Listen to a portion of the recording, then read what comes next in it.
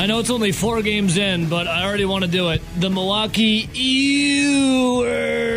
Rowdy, can we bring out the Ewers yet, or is it way too early? Ewers. I mean, to say that the Brewers season is over and they're terrible and this is done. No, but for how Milwaukee Brewers are playing, yeah, they look like the Ewers. Ewers. I'm not ready to go to the Milwaukee Booers yet. Right now, it's just the Ewers.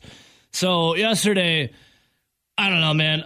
I fell asleep twice watching the game. That was, for me personally, man, maybe it's because the season's so young. That was a really boring game. It was one that you're just like, oh my God, can you do something, Milwaukee Brewers? Just do something. It was the thing that pisses me off the most, Rowdy, is Baltimore is such a bad team. They stink. They were coming in, and we know they're bad. They didn't spend any money in the offseason. They're not a good team. They had, how many runs did they have scored coming into that game? 3? Well, I can tell you this. No, they had less than that. They have 3 total runs so far this season that they've scored.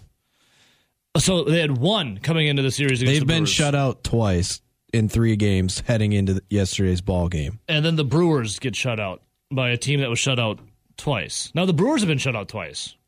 Yep. Oh my God. And both teams are now 1-3. Oh my God. So watching this game yesterday, let's start, I guess, with Adrian Hauser, 3 2/3 innings. What do you think? Or not much think of Hauser? Thought he was a little bit better than the likes of, well, Corbin Burns, Brandon Woodruff, and Freddie Peralta. I mean, he wasn't sharp either. Again, he went 3 2/3 innings, walked 3 batters, scattered 4 hits, pitched out of trouble. It seemed like the majority of that game. Yeah. And then Aaron Ashby came in, gave the Brewers 3 1/3. Again, gave up 2 hits, 2 walks. It was another game where it's like the Brewers pitching just continued to walk batters. They had 6 walks yesterday as a pitching squad. So abysmal. It's frustrating. It is, because they were so good last year, and just in general, we've seen how good a lot of these guys have been to all of a sudden start this year. And I know you can say, well, you know, spring training was weird. They had a lockout. Spring training was half as long. You know, now they're fitting in a full season in 8 days less than what they should have. Yeah, but that's every team. Yep. So you can't just blame that for the Brewers when Baltimore's going through the same thing. The Cubs were going through the same thing. The Brewers just, at this point, look worse than both of them. Yeah. Baltimore wins for the first time this season after being swept in a 3-game series against the Tampa Bay Rays. The Milwaukee Brewers out there at Camden Yards. Camden Yards got a little different look to it. The wall in left field was pushed back and made taller in the offseason, but that is not a factor in the game. The thing that was a factor in the game was, and I want to get into this PitchCom thing. This PitchCom thing that the Brewers are in love with. Well, maybe not anymore. So when the season first started, they're the first in love team with PitchCom, but yeah, it looks like it's doing them real well. The pitching has been phenomenal. Yeah. So the Brewers were the first team. It was the first duo of Corbin Burns and Omar Narvaez. They used the PitchCom, the opening game against the Chicago Cubs. They became the first duo to do so in Major League Baseball. And now, yesterday, their technology was failing them, as it was a bunch of all the other games besides the one that they won, which you could make the case of failing them there too. But we'll get into this PitchCom thing, as Craig Counsell even was talking about it during the game. He had some complaints to the umpire over this PitchCom technology. This is trying to make it so teams can't steal signs. So the catcher and the pitcher wear this little, it's like what a quarterback wears when they're looking at his plays. But the pitcher will punch in on these buttons the sequence of what pitches he wants, or the sequence of buttons to determine what pitch they want, and then they'll go and pitch it. I don't think it's really helping them out. We'll talk about why Counsell's pissed off about it. But looking at the Brewers team itself, Rowdy, any positives out of yesterday? Hira got a hit. See, I thought that was weird. The fact, actually, we mentioned Christian Yelich. Well, actually, first I'll talk about Christian Yelich. Go down the lineup. Yeah. So Christian Yelich actually, I thought, had a really good at bat. Well, I think it was his last time up, where he got down in the count and you're kind of sitting there thinking to yourself, oh no, here comes another Christian Yelich at bat. He'll probably fan at this one once he got 2 strikes. He actually stayed right in there, stayed on the pitch, and hit it up the middle. It was something that actually looked like a good at bat. Now, I know that the Brewers and their Twitter account were touting that Christian Yelich leading the team in hitting and, getting on base. And it's like, okay, well, the thing is, when he sucked in 2020 and 2021, he was still getting on base. Yeah. His K rates were actually a little bit better, which means he was seeing the pitches. He just wasn't hitting the pitches. I'm still jury's out, just because we've said that over the course of 4 games here, again, small sample size, he's struggled when it looks like keeping his weight, staying on balance. He's gotten a couple lucky hits, which in only 4 games, you get a couple lucky hits. That's really going to keep you that average way up. But yes, in the last 2 games, I've seen 2 really good at-bats from Christian Yelich, which, fingers crossed, maybe we can get at least a guy that can spray the ball all over.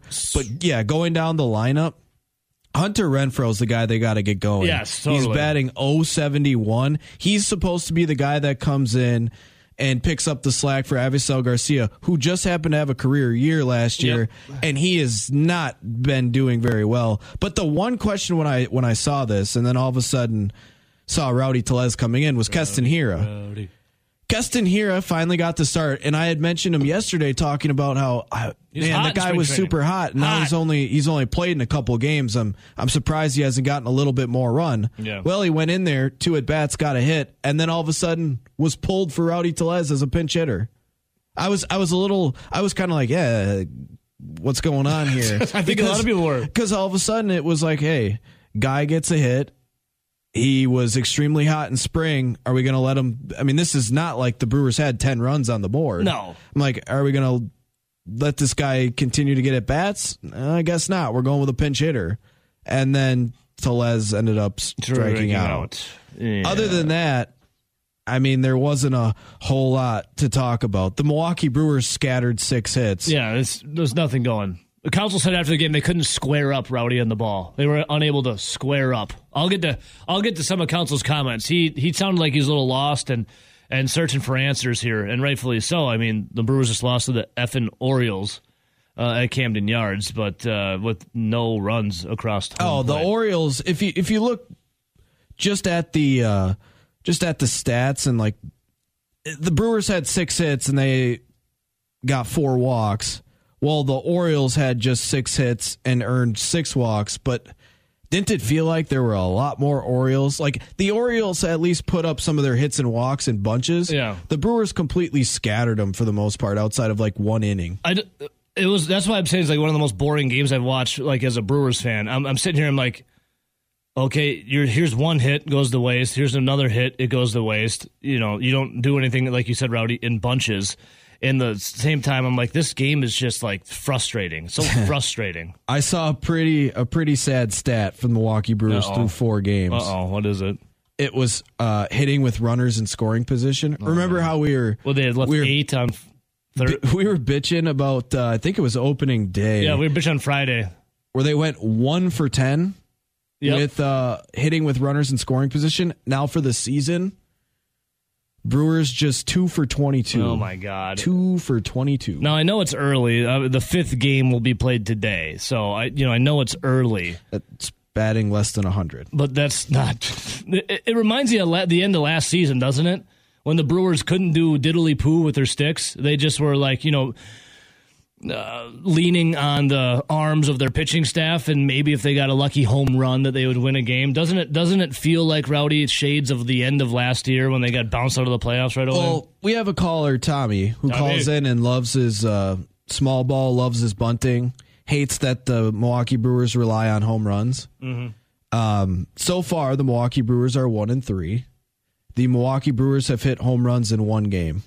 And that was the one they came back and won. Because if you remember, Willy Adames hit one, a solo shot, which got the Brewers down from trailing 3-0 to 3-1. Then Rowdy Tellez hits a home run, and then Mike Brosseau came in and hit what ended up being the go-ahead home run and the winning home run. But still, The one game they've won is all 3 of their home runs have come in. Yeah. Now I'm not the biggest guy when it comes to bunting all the time and blah blah blah. A little scary. But it is pretty alarming that so far through 4 games they have not been able to score runs if it hasn't come from the home run. And that was 3 home runs. So you look at the Brewers and you're like, oh my God, what is this going to be shades of the end of last year when we're like, oh no, where'd the offense go? So I don't know. We'll discuss it, moving forward. We'll hear from Counsell coming up. It's just not. It's leaving a sour taste in the mouth to begin the season. So Rowdy. I already have a date in which I will hit the alarm and say, hey, the world is falling. But we're a ways away from that. All right, we'll bring that date up a little later in the show. You sit on that date a little bit here. I already saw like some of our sister stations in different cities here. I don't want to name any names like La Crosse or Eau Claire, but I saw some polls already coming out of the La Crosse area. I mean, I'm not naming any names, and it was already talking about concern for the Milwaukee Brewers. Like, should you be concerned already? I'm like, no, I mean, you're 4 games into the season. It's 162. They play a lot of games. A lot of things can happen in baseball. You can't win a division right away. You certainly can lose it quick, but we've seen the Brewers, Rowdy, have tough spells, tough patches where, it's a little left to be desired. But like the Cubs series, for example, we were talking yesterday, just don't get swept, right? Now, I still think the Brewers can win this series against the Orioles, but just it's a series you should win. This isn't a team that's trying to be super competitive this year. Like we talked about the Cubs. Yeah, it's a rivalry. It was originally supposed to be a 4-game series. So I even said, I think it was Thursday morning, when you're like, what's the goal here, to beat the Cubs in the series? I said, honestly, at this point, I'm fine with a split, 2-2. Well, granted, there wasn't an opportunity for a split since the game was rained out. But you look at Baltimore, a team that's got a payroll under $40 million. They're 2 of their top 3 players that are being paid this year by the team are not currently on the roster. You have about 2 to 3 guys that aren't full-blown prospects or quadruple A players. You need to go in and win this series. I know you're not playing well. Yeah, you can't get swept if you do lose it, but this is a series I think everyone, Mark Ananasio, David Stearns, Craig Counsell, the rest of the Brewers roster and fans say we should probably win this series. Yeah, the Baltimore Orioles are they're dead last in payroll. $40.747 million. All around, I'll give them 41. That's their payroll. $41 million. The Brewers are 19th with 100 and I'll round up for them, 129. The Baltimore Orioles are dead last, Rowdy, and they're not a good team. But here's the thing. The Brewers, they're still professionals. The Brewers lost yesterday. They could not get 1 run across the plate. Unbelievable. Let's see. I was reading about this. The Orioles faced Milwaukee in a home opener for the first time since 1995. That's when the Brewers obviously were in the AL. And this was the first time Milwaukee played at Baltimore in a game since 2003. There was a decent crowd there, Rowdy, for a team that's so bad. I thought it was like... Well, that's because the season's early. There's hope still remaining, right? Every single Major League Baseball team in their fan base has hope for that upcoming year, especially when it's opening day and or your home opener. Yeah, and there's still hope. Hope springs eternal for the Orioles and for the Milwaukee Brewers. I know it didn't go the way yesterday. So Eric Lauer on the bump, getting the start tonight, 6:05. Have the Orioles named a starter yet? I've been looking. I can't. When I was looking last night, it still had undecided. Yeah, so I haven't seen a starter yet for the Orioles. But Lauer, 7-5 last year, ERA at 3.19. So maybe, I don't know, maybe Lauer can limit the walks here. It seems like an epidemic for the Milwaukee Brewers pitching staff, starting pitchers, is to give up a bunch of walks. And then the sticks don't really do much. Yeah, every single pitcher for the Milwaukee Brewers, whether it was Adrian Hauser, Aaron Ashby, or Gustave, all of them, all 3. Now, Hobie Milner came in at the very end, recorded the last out. Yeah. But the first 3 pitchers in the game for Milwaukee all averaged nearly 1 walk per inning. That's not ideal. That's not going to get it done. That's not great, Bob. Not great, Bob. Now, one positive counsel did say he thought Aaron Ashby pitched great, Rowdy. Do you see? I know you talked about this to me off there, but Ashby with a little quick reflexes. Yeah, I think Ashby was by far, in my opinion, there. I'm not counting Hobie Milner. He came in for one batter, got him out. But for guys that were in there long term, yeah, I think Aaron Ashby looked the best. But again, he even had to pitch out of trouble because he put a couple guys on with walks. Then he'd scatter a hit or two. But yes, the comebacker from Cedric Mullins that he caught, he's like the Matrix. Big time. He's like Neo from the Matrix catching that thing. Because if that would have gotten through for a base hit up the middle, that obviously scores one more run, and now you're looking up at a 3-0 deficit, and the Brewers already showed very little life. I laugh so I don't cry. Is essentially what's going on. I was surprised that he let Ashby go out there for technically what would have been his 3rd+ inning. I think that pitch count after his first 2 1/3 innings was, I think it was roughly at 50. I was a little surprised that they let him go out there. I know he's been a guy that has started in the past, and he's come out of the bullpen, especially the majority of time at the major league level. But I think you're definitely seeing him, Craig Counsell that is, allow Ashby to ramp up, because I wouldn't be surprised that if in May the Milwaukee Brewers go to a 6-man rotation, because if you remember with the shortened spring training, Ebo, they allowed for 28 guys on the roster for the first month of the season. Yeah. I wonder if they'll go to the 6-man rotation once roster size goes down to 26 again. Was reading some reports reported by NFL Network, Ian Rappaport, that yes, indeed, Jake Ferguson worked out with the Packers on Friday. The Packers have always had people come work out. It doesn't mean they're going to draft him. Would he be a good fit for the Green Bay Packers? I don't know, guys, if you remember this or not. It's Barry Alvarez's grandson. Ooh. Mm-hmm. And I don't think we can let that die. Eventually Braylon Allen was no longer going to be 17. Time is undefeated. What? Yeah, he was 17. Braylon Allen. Time is undefeated. What do you mean no longer? 17. Time is undefeated, RJ. There's another year had gone by, a calendar year. Therefore, he now moved to 18 years old. So that is said and gone. Well, we're going to move on to 17 and should be at his prom to he should only be a freshman right now. Yeah. Oh my God. So we still have that, but I don't ever want the Jake Ferguson as Barry Alvarez's grandson thing to die. Oh no. Yeah. Let's keep that going. Rowdy, let me ask you. You're like the draft savant. Could you see late rounds the Packers getting a Jake Ferguson? And would it be a good fit? If you remember, what was it? The last couple years when the Green Bay Packers looked at past Wisconsin players and brought them into camp. I mean, they ended up signing some of them and or drafting a few of them.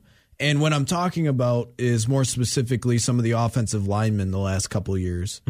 Because they brought in John Dietzen for a workout. Yep. He ended up getting practice squatted. Yep. Now, he didn't make it, and he didn't last on the practice squad, and now I believe is he in the USFL, which I think starts this week? Yeah, Saturday. Yeah, we got to get some USFL. I think he was drafted in the USFL, but again... Let's go Maulers. He was a guy that the Packers looked at. They gave him a workout. They ended up signing him to the practice squad, and I think he spent at least a minute on the Green Bay Packers practice squad before getting cut before the season officially started.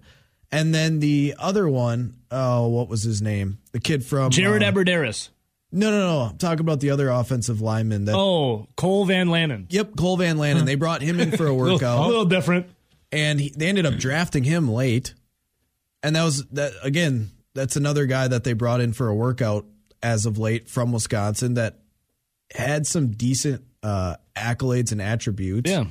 And they ended up at least coming to a contract, and now he's a backup on the Packers offensive line. Do I think they actually sign and come in here and you're going to see Jake Ferguson on the field for the Green Bay Packers? I wouldn't be laying money on that. But I would say if they give him a workout, there's a good shot of him being signed at least for like rookie camp and like kind of the summer stuff. You think he gets drafted, Ferguson? I could see a late round flyer. Yeah. I don't see the thing with the tight ends. He didn't do too well at the combine. No, and the tight ends are actually a pretty deep class. There's no great tight end where it's like, oh my God, here's Tony Gonzalez, here's Antonio Gates. But there's a lot of solid tight ends, like from rounds like 3 to 6. There's a lot of solid prospects. Does he get drafted? If he does, in my opinion, it's probably 5 to 7, and it's a late round flyer based on some traits. But I don't think there's going to be a ton of teams actively looking to draft him, especially if we're talking pre-5th round. Yeah, Ferguson not the greatest of the combine, which they say likely dropped his draft stock to day 3. 6'5", 250. Lack of physicality as a blocker and speed has raised some questions. He ran a 4.81 in the 40-yard dash. He did improve it at his the pro day at down here in Madison at 4.71. The biggest thing for him is the speed. It's going to be the speed. Just because everything gets ratcheted up when you go up another level. Oh, it's yeah, the strength, it's the speed, it's everything. And, yeah, he didn't run. I actually watched the tight ends run some of their 40s at the combine. He didn't look very fast, especially compared to some of the more athletic tight ends that they had there. And like I said, there's no Tony Gonzalez or Antonio Gates in this draft. Yeah. But can Perry Alvarez pull some strings with Goody? One of the things that I think is not talked about enough when you talk about criticizing prospects and players. I swear to God, some of these draft combine guys just criticize to criticize. You talking about the guys that sit in their mom's basement, like with their big? Are you talking about? Or are you talking like the McShays and the? I'll give you a specific example. Yeah, like they nitpick for one thing that they can say might go wrong. Yeah, like an example of that was Jonathan Taylor coming out. I thought by far Jonathan Taylor was the best running back in the draft. Mm-hmm. You had some of these draft experts saying that he wasn't one. He could be the 3rd or 4th best running back in his specific draft. Yeah, I think everyone would say if you redraft that right now, you're taking him first for running backs available. And now J.K. Dobbins had some flashes, also tore his knee up. Cam Akers tore his Achilles. Shouldn't have done that. Like little things like that. But some of those guys he's clearly been better than. But some of the like picks and digs on him was that, he didn't catch the football enough in high school and college. Well, guess what? He ran the ball 30 times, and then at the end of his junior year, they were starting to throw him passes, and he showed that he could catch it. It was kind of the same knock on Melvin Gordon, A.J. Dillon. A.J. Dillon, they're like, he didn't catch enough at Boston College. He didn't catch enough passes out of the backfield in Boston College, but they run him through some of the drills, and they're like, he clearly can catch the football. Yeah. And in fact, his first touchdown with the Packers was a pass from Aaron Rodgers. The other two big knocks on both Dillon and Taylor, since those were the two examples I brought up, was that they carried the ball a lot in college. Well, neither of them, it seemed like so far through 2 years that they're slowing down. Now, could that be a real thing after their first contract? Yeah, but going into the draft, going into their first 4 years in the league, I think a lot of people are just nitpicking just to nitpick at that point. Now, is there a lot more issues when you look at some of the skills or attributes that Ferguson has versus a Jonathan Taylor and an A.J. Dillon? Yes. But that's why he's a day 3 prospect, not a potential first-round pick. And those guys you're talking about, the draft nerds, I remember them from Pro Football Focus, who some treat them as the Bible for football. They said that Jonathan Taylor was too slow and that he'd be a bust. Yeah, they were questioning whether he had real raw breakaway speed. A state champion sprinter is too slow. Yeah, a guy who also run sprint for the University of Wisconsin is too slow. That's the setting nitpicks. records. He wasn't fast enough. Well, in the NFL, he still was running away from people. Yeah. The guy ran track at Wisconsin. He couldn't catch the ball, even though we saw in his last year at Wisconsin, when they did throw him the ball, he could catch it. He got it. He wasn't goal balls out there. And he almost averaged 10 yards of reception. And when some of these knobs are just so stupid. And when they were talking about he's already taken a lot of hits, great. Maybe he's not a guy that in 4 years is going to want to sign to a second contract, but he's going to be pretty damn good for his rookie contract. Yeah, definitely. Yeah. Also, so I don't know if I don't know if Jake Ferguson's going to be a Packer, but you'd be behind Big Bob Tunyon recovering from an ACL injury, Mercedes Lewis, who's going to be 38. Coming up here in May. And then you got Josiah DeGuara, which, you're kind of wondering he's kind of like a fullback too sometimes. So wondering what's going on with him. We've talked about Goody and like how well he's done actually in the first couple rounds. And with the majority of his drafts, he's done pretty solid. Mm-hmm. I will say one position he has not done very well on is tight end.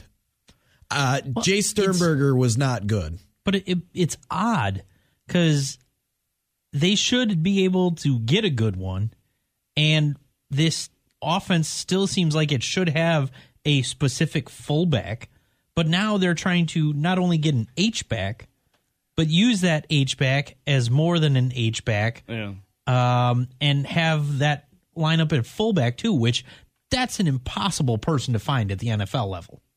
Like, I feel like Sternberger was an awful draft pick. The guy is terrible. He hasn't caught on anywhere. I think last I heard he was like on the Steelers. Was he a fourth round? Third round. He was a top 100 pick. But he hasn't caught on anywhere, and I think the last place I heard he was with like the Steelers practice squad. But regardless, Josiah DeGuara, also another tight end that was picked. He showed flashes his first 2 or 3 games rookie year. Yeah. Tears his ACL. And then he showed flashes of being really bad last season.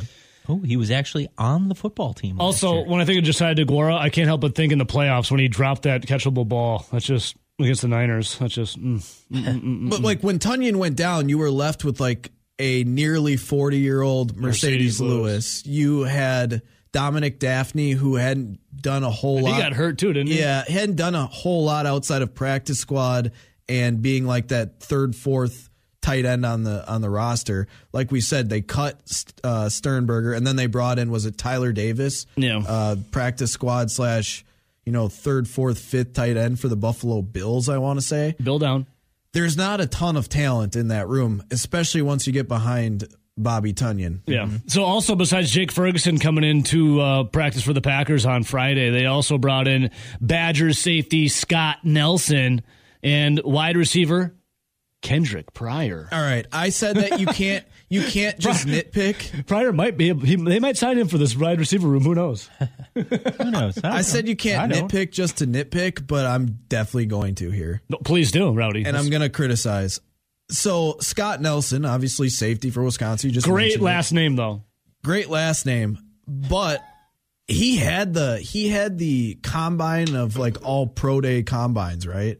Where he just wowed everyone. Yeah, he would have been number one on like two of the like the 3-cone drill, the shuttle, faster the 40 than hell, yard, quicker than hell, athletic as hell with the 40. Did he have almost like a 40-inch vertical? He had he wowed at the pro day. He had crazy pro day numbers where it was like everything was off the charts athleticism. Yeah, but then I watch him play with my eyes, with the naked eye, against like the Penn States of the world, where they had like the Dotsons and some of the other more athletic wide receivers that they played. And did he not look slow? Did he not look like he didn't necessarily know where he was supposed to be at? There was a lot of confusion. It seemed like it always happened to him.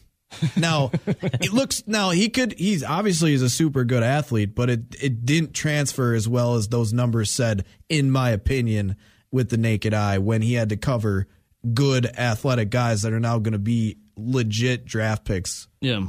Mm-hmm. And then Kendrick Pryor, I don't think he's going to be getting drafted, but when you look at Pryor, he'll be a dude just like the Dietzens of the world. He'll sign on and do like the training. Hey, Packers have a really wide open wide receiver room. I wouldn't really put any eggs in the Kendrick Pryor basket, but there is not much for the Packers right now. He'll be like signed and brought in for like the rookie mini camps and maybe play in a little bit of summer practices. Maybe catch on special teams. Yeah, maybe, then find maybe a practice squad or probably like cut and then signing with USFL, XFL. Maybe the XFL. That's more of the level that he'll be at. So we'll see. Won't that season be over by the time that happens? Well, he'd be looking for it would be for the upcoming season. Like, that's a long time to wait. Maybe you'll go CFL.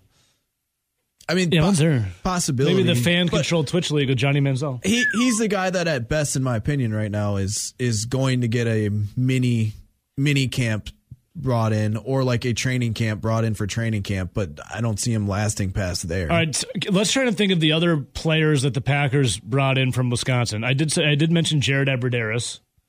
He actually got some run at the end there when it was him, James Jones, and Jeff Janis against. For Abbrederis, it wasn't a thing of like being a bad receiver. So he got hurt or concussions. It wasn't that he couldn't run routes. It was that he literally couldn't stay healthy. Mm-hmm. Who else is there? We already brought up Dietzen and Cole Van Lanen. Are we talking about recently? Just off the top of your head, a Tauscher, I guess. Well, I think they went and did some check-ins on TJ Watt, but then we know how they passed on that. Yeah. So. Try to forget that, but yeah. I'm trying to think of any other Badgers that were on the... Vince Beagle. Yeah, the Beags. Yeah. Beagle. who could forget, because that was part of the TJ Watt fiasco, right? Grant Bills of the Wisco Sports Show. Good morning, Grant Bills! Good morning, Ebo. You're nothing but a ray of sunshine to me as well. How are you? I am fantastic, man. Well, here's the thing, actually, Grant. You had tweeted this out yesterday, and I agreed with it. It was essentially the game yesterday for the Brewers, boring. Yeah.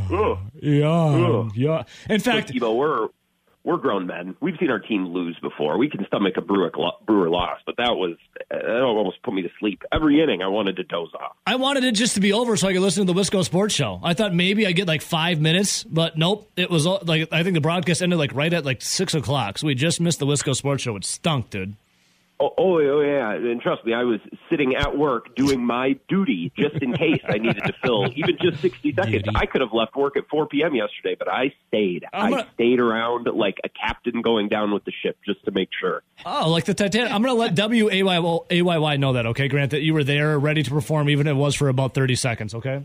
Thank you. Yes, I will put that little birdie into...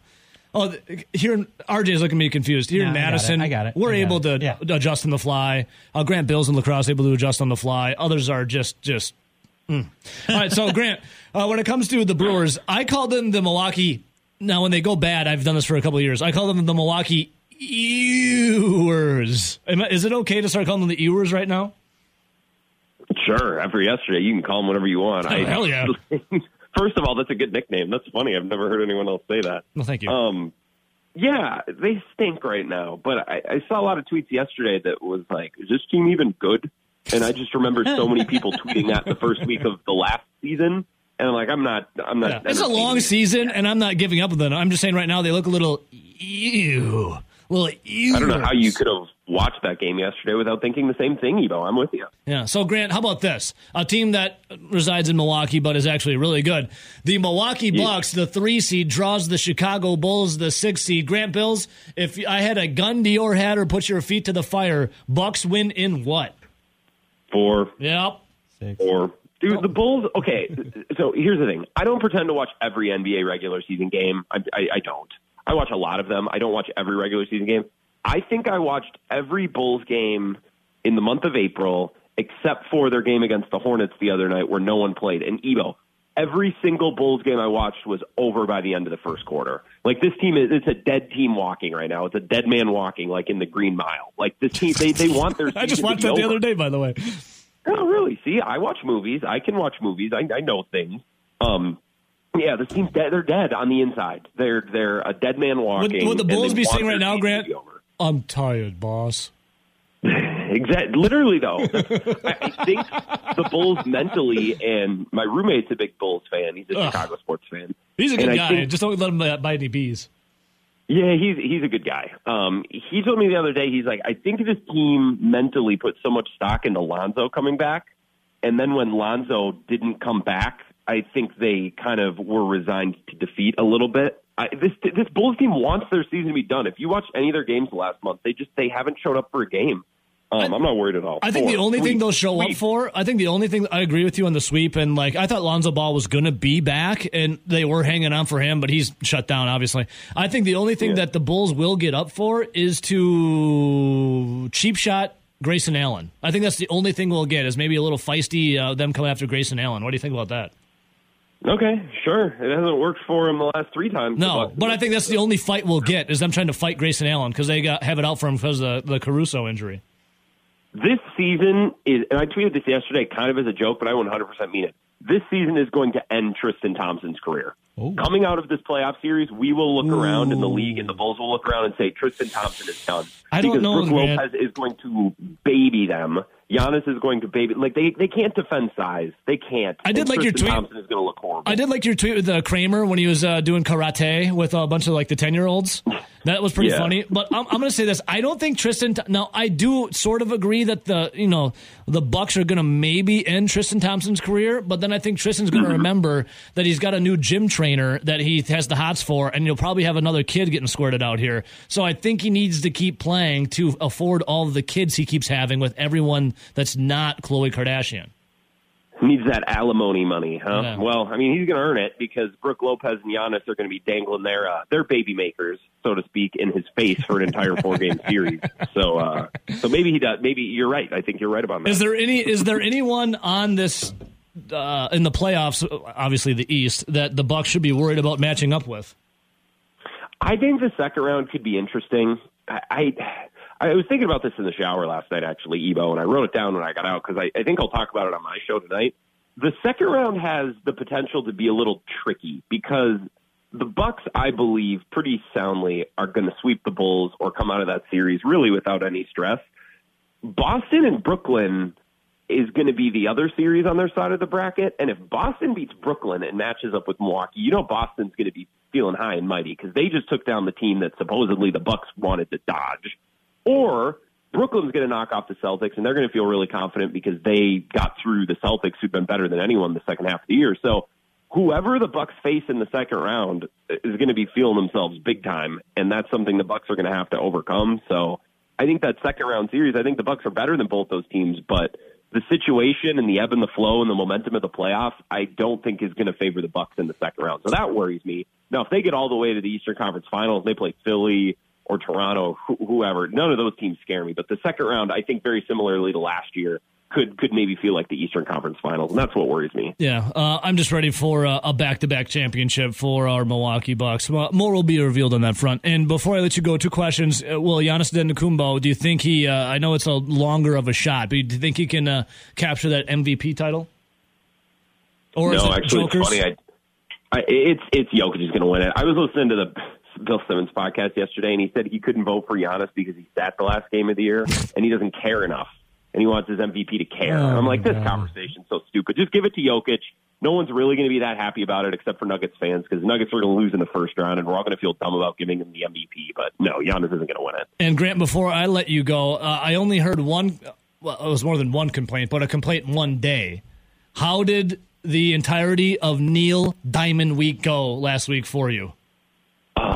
Minus the little road bump with Wart Binkler. Rhymes with Wart Binkler. I love having Bart on because so many people don't like him, and it gets the people going, Ebo. You understand this. I would rather get people going than be boring and read box scores about baseball games or whatever. No, Neil Week was super fun. It doesn't really make any sense, but that's kind of why it's fun, is we just listen to Neil Diamond, and we had a couple segments. I brought my guitar in on Friday, and I played some Solitary Man, and David Monona texted in and said, "Hey, you're not bad for a sissy." And I maybe the nicest thing Dave's ever said to me. So that's how the week ended. So I'd say it was a huge success. Hey, you're not bad for a sissy. That's the nicest thing Dave's ever said. To anybody. Yeah, to anyone. Yeah. Yeah. Well, Grant, so Neil Diamond was a blast. Yeah, I mean, Neil Diamond is a blast himself, man. I mean, one of the greatest concerts I've ever had the privilege of going to. Neil Diamond. Grant, and it's always a privilege to talk to you every Tuesday, 7:40. And I'm glad that you're not preempted by the Brewers. Oh, actually, you're gonna cut off by half an hour, right? You got that's a 6:05. Yeah. 4 to 5:30. East Coast. Well, guys, get this. I'll be off at 5:30 tonight and tomorrow. No show on Thursday, and I'm going to go home to Menominee, and then I'm going to do a best of show on Friday because it's Good Friday, and I can take a long weekend. So this is barely. You get off for Good Friday? Probably why I sound so excited this morning. You get off for Good Friday? He's taking a vacation. Oh, vacay. Okay. And then Kenny's flying to New York. He said he doesn't want to do the show. Doesn't want to do the show. Well, Dave Carney, he can't. And then he's headed to the cabin. And then Grant, I guess it's the best of. So it'll be good. Do you want me to play Neil Diamond for the whole show? Ooh. Honestly, I'd listen. I'd take my cut to Neil Diamond Week for the show. Well, yeah, we're probably going to go to Good Friday Mass around that time. I'll bring in my earbuds just so I can listen in church. I wouldn't miss that 2 hours of Neil Diamond. Well, I mean, Neil Diamond is like listening to sermon, the Lord. Grant, we love you, buddy. We love you. We love you. We'll listen tonight too. More sermon from you from 4 to 5:30. Thanks, guys. Have an awesome day. Keep the Neil going. You got it, buddy. See you, Grant. There he is. Our guy, Andrew Wagner, Forbes.com. Good morning, Drew. So Ben is there this morning? Rowdy is as well. Rowdy, say good morning. Good morning. Benjamin? Nope. Okay. He just looked at me. Well, the only reason I he just looked at Ben me. texted me at like 7 o'clock this morning, and my answer to you, Ben, is I don't know yet. What are you talking? 7. Okay. This dude doesn't get up till 9 a.m. like right before I call him. What do you gotta text him the night previous or before, right, Andrew? Absolutely. Yeah. What's going on today, brother? Oh, I mean, thankfully, mercifully, the Brewers season is over, so don't have to worry about that anymore. 1-3. It turns out they're packing up American Family Field. They're actually going to ship the franchise off somewhere else, and we're going to bring in either an NHL or an MLS team. So it's the dream is dead. The dream is dead at 1-3. Offense stinks. Pitching is terrible. David Stearns is a moron. Mark Attanasio is a cheapskate. Council can't manage. Yeah. So I think, did we cover it? Did we get all the hot takes? You forgot about the two new hitting coaches. They've been fired as well. Oh, yeah. Yeah, the new hitting coaches are just they're worse than Andy Haynes. Like, it's over. It's over. Yeah. It's over. Is it Packer season yet? I wish. If they brought in an MLS team and shipped the Brewers out, I don't care how bad the Brewers be. I'm going to find the nearest bridge and jump off. Well, I'm right with you. There's bridges around here that's really not that high up, though. You just, everything, you might like hurt your legs a little bit. I don't think you just get wet. Have they reopened Wisconsin's bridges and buildings after 2 stories after the Packers gagged away yet another postseason appearance? Hey, mister. Let's talk about the Brewers gagging away at 1-3 right now instead. Okay, I don't want to bring up bad Packer memories. All right, so Andrew, for people that are freaking out, I would say I'm going to say something and you say something. I'll say this: the Brewers started 1-3 last year, till eventually winning 95 games and won the NL Central. What would you say to fans freaking out right now? I'd say what my father always said to me, that a sun shines on a dog's ass at least once a day. So, I mean, the Orioles won a game yesterday. The Cubs won a couple. I mean, it's early. Obviously, there are things to be concerned about. I mean, don't get me wrong. Okay. The offense right now has been little different than last year. We've seen that. We're not seeing any kind of power out of anyone right now, especially Yelich. And the pitching, the pitchers are walking dudes left and right.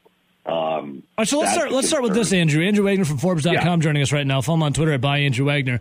So the pitching staff, I mean, Harold is one of the best, if not the best, in the NL, and we saw what happened last year with it. What's going on with the pitching staff? Was it just shortened spring training? Is it because of the lockout? Like, what's going on with this pitching staff? Is it the command? Because they're not throwing too many strikes. Like, what's going on? I do wonder if the shortened spring did have something to do with this. I mean, I know the guys were working out and they came into camp in a good spot. We're kind of seeing it all over the place. I know the Cubs pitched pretty well, so that's hard to say anything. Why doesn't it happen to them? And obviously the Orioles had a good day yesterday, but this is so unlike any of these guys. I mean, the odd thing was each of the big three, their first batter faced this year was a walk, and of the 3, they hardly walked anyone last year. Yeah. So I really do think it's a just aberration right now. I mean, they're going to be fun. They're really good pitchers. I mean, this isn't just waving a flag, you rah rah. Those are good pitchers. I don't think if they're still doing this come June, okay, now you can fret a little bit. Okay, I highly doubt that they're going to be this bad. We set a date. Rowdy, do you want to tell Andrew Wagner? We're working on the name because every day is like a different national whatever day. Like today's National Grilled Cheese Day, National Only Child Day, National Big Wind Day. That's why we have you on for National Big Wind Day. The National Licorice Day. Rowdy, tell Andrew the date you're setting, and we're still working on the name of the national day. But I go always right around, because I'm from Stoughton, Sittemai, which is like the Norwegian Independence Day. Big Norwegians here. It's always like the 6th-ish week of the season, so you get to kind of see everybody. If you have a pitcher that's been off or a batter that's been off, you've now had 35-ish games to kind of see what you got. That's normally when I'm going to start hitting the panic button if they still look like this, and we're talking on May 16th, May 17th. So Rowdy he thought maybe for a second, then he stopped himself, but it was National Brewers Coming Out Day, but this didn't have the right, just didn't feel right for the Brewers. So we thought Go with like the Brewers National Alarm Day. Yeah, potentially Brewers National Alarm Day. May 16th, is that too early? Is 6 weeks? Is that all right, Andrew? I'd say, yeah, somewhere between there and Memorial Day. We had this argument with Craig Counsell all the year about, different benchmarks in the season and stuff like that. But, yeah, I think, Memorial Day, that area, and Rowdy's right there with 6 weeks. Also, if I may submit a name suggestion. Please. National Crap or Get Off the Pot Day. Rowdy? For baseball. I'm just trying to tie it in with a little bit of, yeah. Try to tie it in with the Brewers' name, okay. Yeah, we'll work on that. It's a work in progress. We have a couple weeks, so we're okay right here. But I know exactly what you're saying, and I agree with you wholeheartedly. Like mid to late May, you kind of know what you have. It is a little different though, because remember there are listen, the Brewers are making the playoffs this year. Is that an Andrew Wagner guarantee? Yeah, with that team, that division, and the expanded playoff field, I mean, how do they not? Like, unless all three of those pitchers get, kidnapped by aliens or something, like, I don't see how they don't make the playoffs coming out of the NL Central. Let's see, brain tonic, maybe someone's house starts on fire and, Woodruff will go out to save it. Maybe someone falls into the giant hole. You go. The never-ending giant hole. Like, things could happen, man. Things could happen. All right, Andrew. Yelich doesn't shave his sideburns. Like Mattingly. So when it comes to Christian Yelich, so we were talking earlier today about Christian Yelich, about, he still looks kind of lost up there. Now he had that nice hit against the Cubs with the RBI to hit yesterday. He is batting .364. What is that? Second behind Rowdy Tellez's .375. Should we be concerned about Yelich, or are we seeing signs of life for Christian Yelich? I don't know. Because after what you saw the last 2 years, you don't know what will be considered encouraging. So again, I'm going to go with the same thing. As we're talking about with the bad stuff. Give it till early mid-May. If Yelich is still swinging a good bat, then okay, I think you can take a deep breath. But right now, I think it's still fair to be a little skeptical and kind of baited on what you're going to see out of him, because it's a lot of money to pay a guy, and they need him to carry his weight. So it's an encouraging start, but it's a little too early to say, okay, he's back. Well, looking at Christian Yelich's 2 monster seasons, which basically got him this current contract, in 2018, remember, he started coming on in I believe, mid to late May, and then was just an absolute animal through the end of the season. 2019, he carried it in right away from the beginning of the season and then kind of fell off in September. But he's been a guy that, man, normally when he was hot for the Brewers, he put together like 5 just scalding hot months. Yeah, and let's not forget when he fell off in September there, he also, took a pitch off his kneecap. So, he was raking at that point. But yeah, you're right, Ron. You look at his numbers at the All-Star break in 2018, and they were good, but they were nowhere near what he did after that. I mean, that second half that he had in 2018 is the stuff of legend. And I think that's the problem is everyone's kind of expecting that version of Christian Yelich when I think, the first half Christian Yelich of that year, which was good, it may not be $250 million good, will still get the Brewers very far away. Andrew Wagner joining us right now. So, Andrew, let's talk some good. The addition of Andrew McCutchen, everyone was thinking like, oh, does he got anything left in it? Maybe it'll just be good for the locker room to have his veteran presence in there.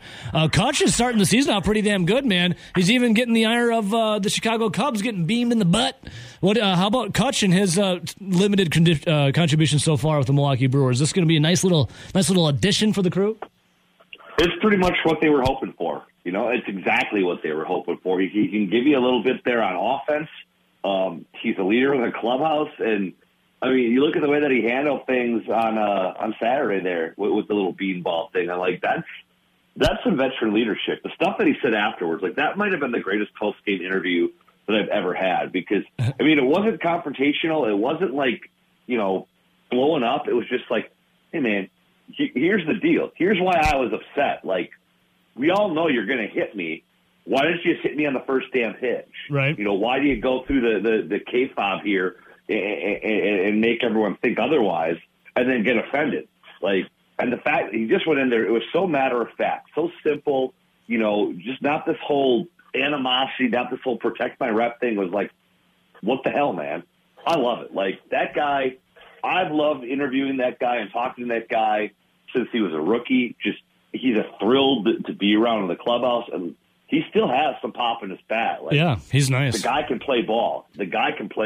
Wilson Contreras is one of the biggest knobs in Major League Baseball. Yeah, he's a shooter. Can you answer that? You want to answer that? Yeah.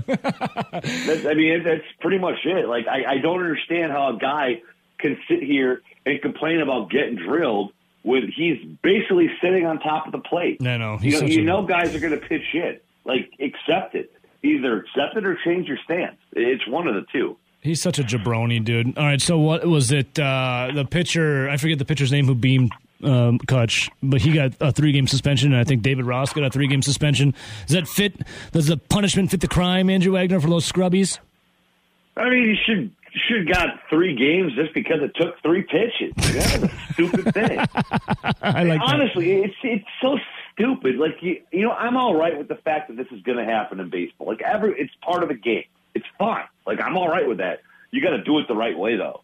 You can't sit here and, first of all, you can't headhunt. You got to put it on the ass.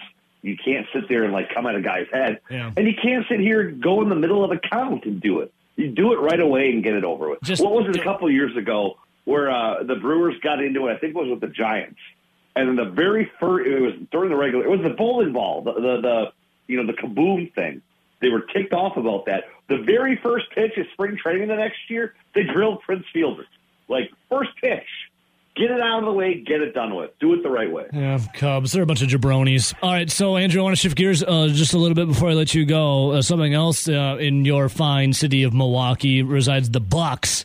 What do you think, dude? The Chicago Bulls, the 6 seed, taking on the 3 seed, the Milwaukee Bucks. Bucks, I asked a couple Grant Bills. He said sweep. I'm saying sweep. Rowdy thinks saying 5. What do you think of this Chicago Bulls team coming to take on the Bucks? I consider them kind of a dead man walking. I thought this would have been, a month ago, I thought this would have been a really good series, and now I'm not quite sure what to expect out of it. I don't think it's going to be a sweep. I mean, the Bucks have not been that impressive to me so far this season. I mean, they've been very good, and it's amazing that, we're at a point now where we can say this about the Bucks. Crazy. Isn't that crazy? They ran away with their division, but they weren't blowing guys out by 50 points tonight. But, yeah, I don't think it's going to be a sweep. They have not been utterly dominant for long stretches this year. The Bulls are out there playing for their lives. They want to show that their regular season wasn't a fluke. And you never know. I mean, it's finally becoming a rivalry, and that's a story I'm actually working on right now. I'm glad you brought that up, because we were talking about this the other day. It's like, who in the hell is the Bucks' rival? It's like they've owned the Bulls the past 17 times they played. They've won 16 times since Giannis won his first MVPs, 12-0 against the Bulls. They swept them this year in the Central. Like, is the Bulls truly their biggest rival? I mean, for proximity's sake, yeah. I mean, it's hard to say, because how do we define a rival? There's so many things that go into it, but at the end of the day, there has to be a competitive factor to it, and there just hasn't been. This series has not been, a competitive series almost since the inception. The Bucks dominated in the 70s. The Bulls dominated it, in the mid-80s and through the 90s, and now the Bucks are on top again. So this is what I thought was going to – when the Bucks and Bulls didn't play their first game until I think it was February of this season – I thought, man, this is going to be really cool. And it wasn't. The Bucks just smoked them all 4 times. It wasn't. Something like that. So I don't know. I mean, you have to say the Bulls should be the Bucks' biggest rival, but they're not. I would say probably right now it's the Sixers or the Nets. Their fans travel well. Their fans travel good to the Pfizer Forum. I'll give them that. Yeah, absolutely. Absolutely. More fans come from Chicago and Madison. So who's your biggest rival, Andrew? Sobriety? Oh, no, I got that one licked. No, my biggest rival is in incompetent management. So, we'll just leave it at that. Yeah, I was actually careful, though, because, mean tweets and mean statements, that's what I'm known for now. So. Hey, and everyone listens to us. So you better be on your best behavior, mister. Okay? Exactly. Andrew, anything else? You better be on your best behavior, mister. You don't want to get deleted off of a group chat, okay? All right, so you said you're working on that story. A lot of inside jokes here. So when it comes to the story you're working on, Forbes.com, when can we see that story coming out of the Bucks rival and whatnot, my friend? Whenever the NBA decides when Game 1 is going to be. I think it's Sunday. I just had no time and network out yet, though. Oh, it is Sunday for sure? I think it came out in the wee hours last night. I woke up and saw it this morning.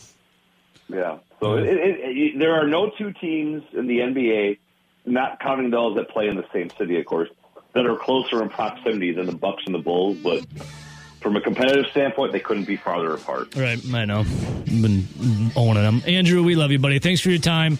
And Ben, you got your... Yeah, you answered Ben's question, right? You got your question answered, Ben? I texted him at 8:30, by the way. Oh, it wasn't 7. The story has changed, Andrew. I might still be early, but thank you. I appreciate it.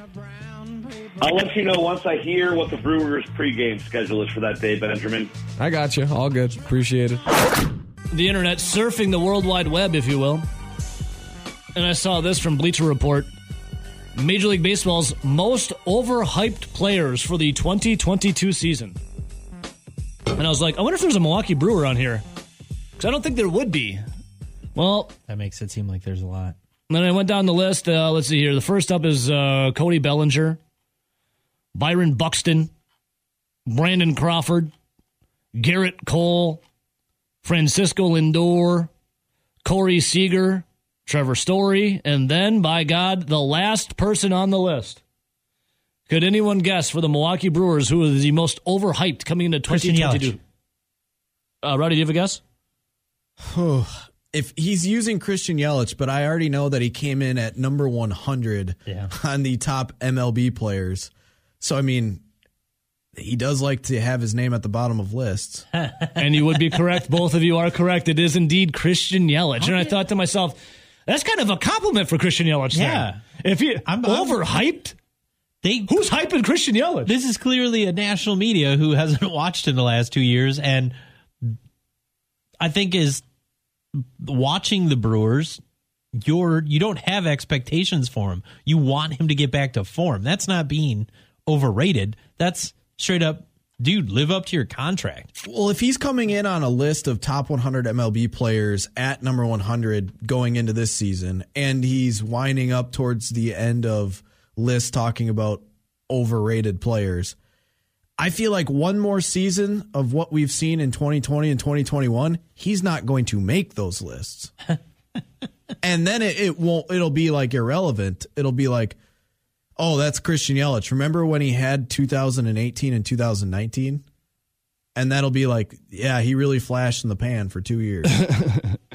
So let me just read a little snippet on Yelich. So when I said overhyped, like who is hyping Yelich? So it said, and I quote, the final moment of the Milwaukee Brewers 2021 season was painfully fitting. Trailing the Atlanta Braves 5-4 in the ninth inning, Christian Yelich, the 2018 NL MVP and 2019 runner-up, stepped up to the plate with a runner on base, and he struck out looking on 3 pitches. Sure did. The spectacular 2-year run featured a 3.27 average and a home run every 13.3 at-bats. Yelich has since cratered to a 2.33 clip and 28.7 at-bats between homers. Still, the 30-year-old carries the 13th lowest MVP odds. Yelich deserved this superstar label 2 years ago, but there's no denying he needs to re-earn that status. That doesn't make sense. Like, you're saying he's not playing well. And you're referencing 2018 and 2019. Right, and yet you're saying he's overrated. That makes no sense. Like, you can't list stats from 2 years ago and just say it's solely based on how much he's getting paid. Just say that. Well, I think another thing with Christian Yelich is, for me personally, when I watch him and his at-bats since that kneecap injury starting in 2020, I'm not even asking Christian Yelich to get back to the 2018 or 19 version. If he could just get back to that borderline all-star version where he hit for a decent average, got on base, and had like 15, 20 home runs maybe. I'm not talking about the 40-plus home run seasons, the 100-plus RBI seasons. Just give me like a solid 285, maybe 15 to 20 home runs, and like the 70 to 75 RBIs and you're borderline all-star, you're kind of like just like Travis Shaw was borderline all-star for a couple of years until he fell off the face of the earth. Give me a borderline all-star type season, or hell, rest of your career with the Milwaukee Brewers, and I can somewhat stomach $26 million a year because of the team that they can put around them and or have locked in through 2024. But if you can't even get that, are you talking about a voted in all-star type season, or like you're the team's lone representative? I'm saying like borderline big difference. Borderline all-star, as in the numbers are good enough to be an all-star. You might not get voted in. Yeah. Like that was Shaw for 2 seasons. He was borderline all-star. He never got the nod. Right. But numbers-wise, he was right there. That's all I ask for Christian Yelich, because if you can get a borderline guy that gives you solid statistics like he did in Miami his last few years before the trade, this Brewers team is so much better than when Christian Yelich is batting third and absolutely is terrible. Like, yeah, he's getting on base. We get that. But guess what? That means he's either got to go up in the order or he's got to go down in the order. Right. And I bet you today when the lineup's out, he'll be third. Yeah, exactly. And the thing with that is, in 2020, he got on base. He did not chase pitches.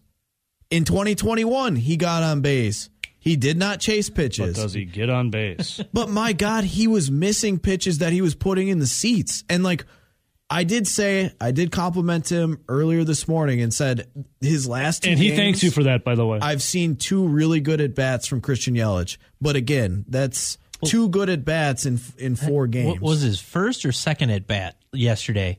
He watched a changeup go right down the middle.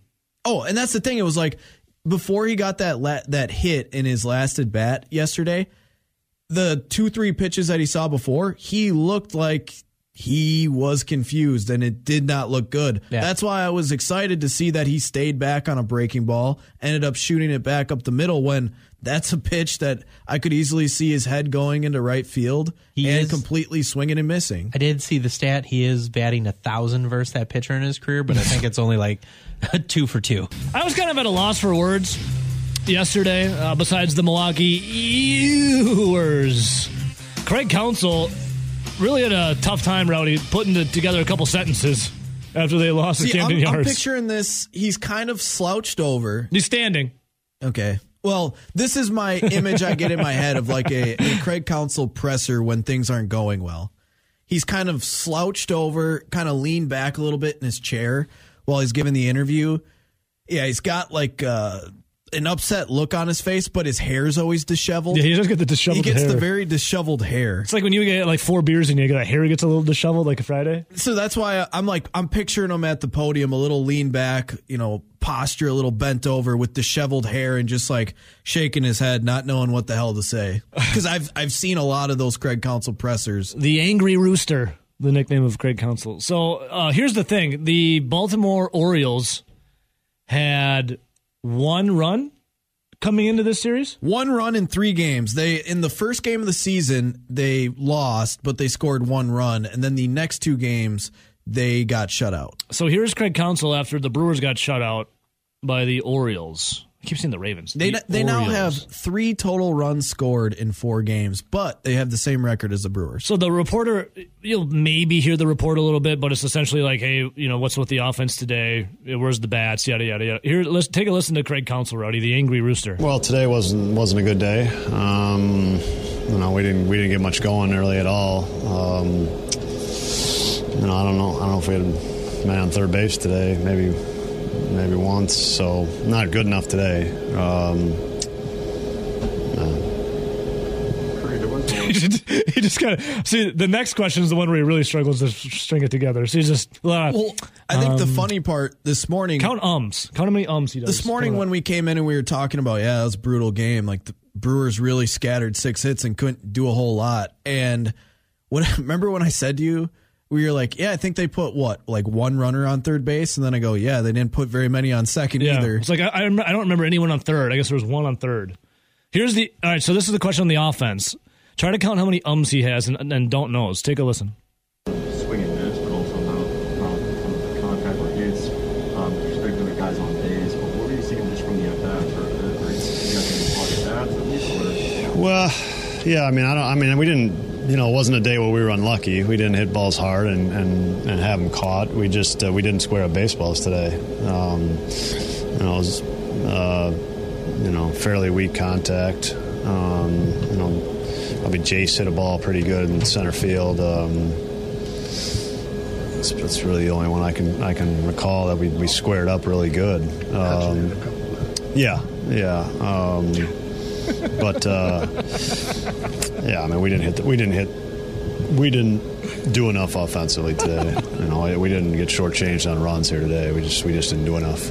Craig is like at a loss for words over this offense. Well, it's like, okay, the first 3 games of the season, the starting pitching was very subpar from what you expect from 3 guys that finished in the top 8 in NL Cy Young voting.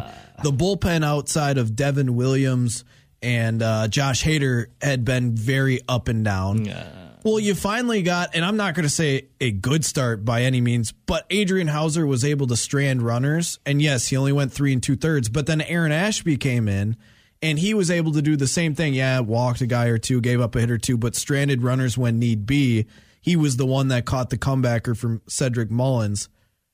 But the thing was, you still only gave up. Even if it wasn't the prettiest day of pitching, you still only gave up 2 earned runs.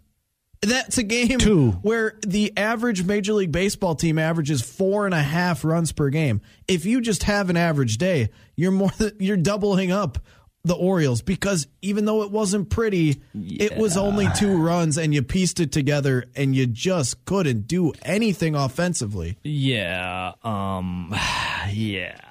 That's one more for Craig here. I'm going to see if he keeps rolling with the train. Let's take on this one. What did you think about Adrian today? It seemed like kind of scuffled with the command a little bit. Yeah, just a little with the command. I don't. The sinker wasn't, kind of pinpoint. I thought he battled through it pretty good. Yeah. We made some nice defensive plays to get him out of a couple innings. Tyrone made 2 incredible plays.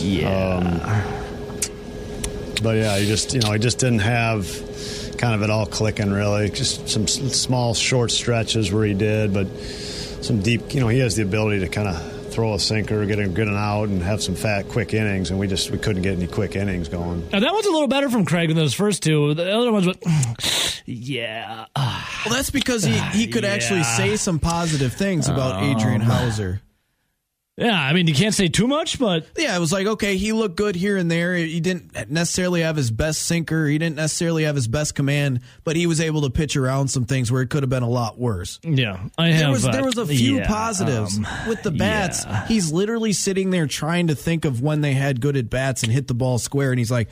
I think Peterson had one to center field, and then the reporter had to remind him, McCutcheon hit a couple too, and he's like, It's pretty bad when you got to search your brain to find more than one hard hit ball in a 9-inning game against one of the worst teams in the league. Yeah.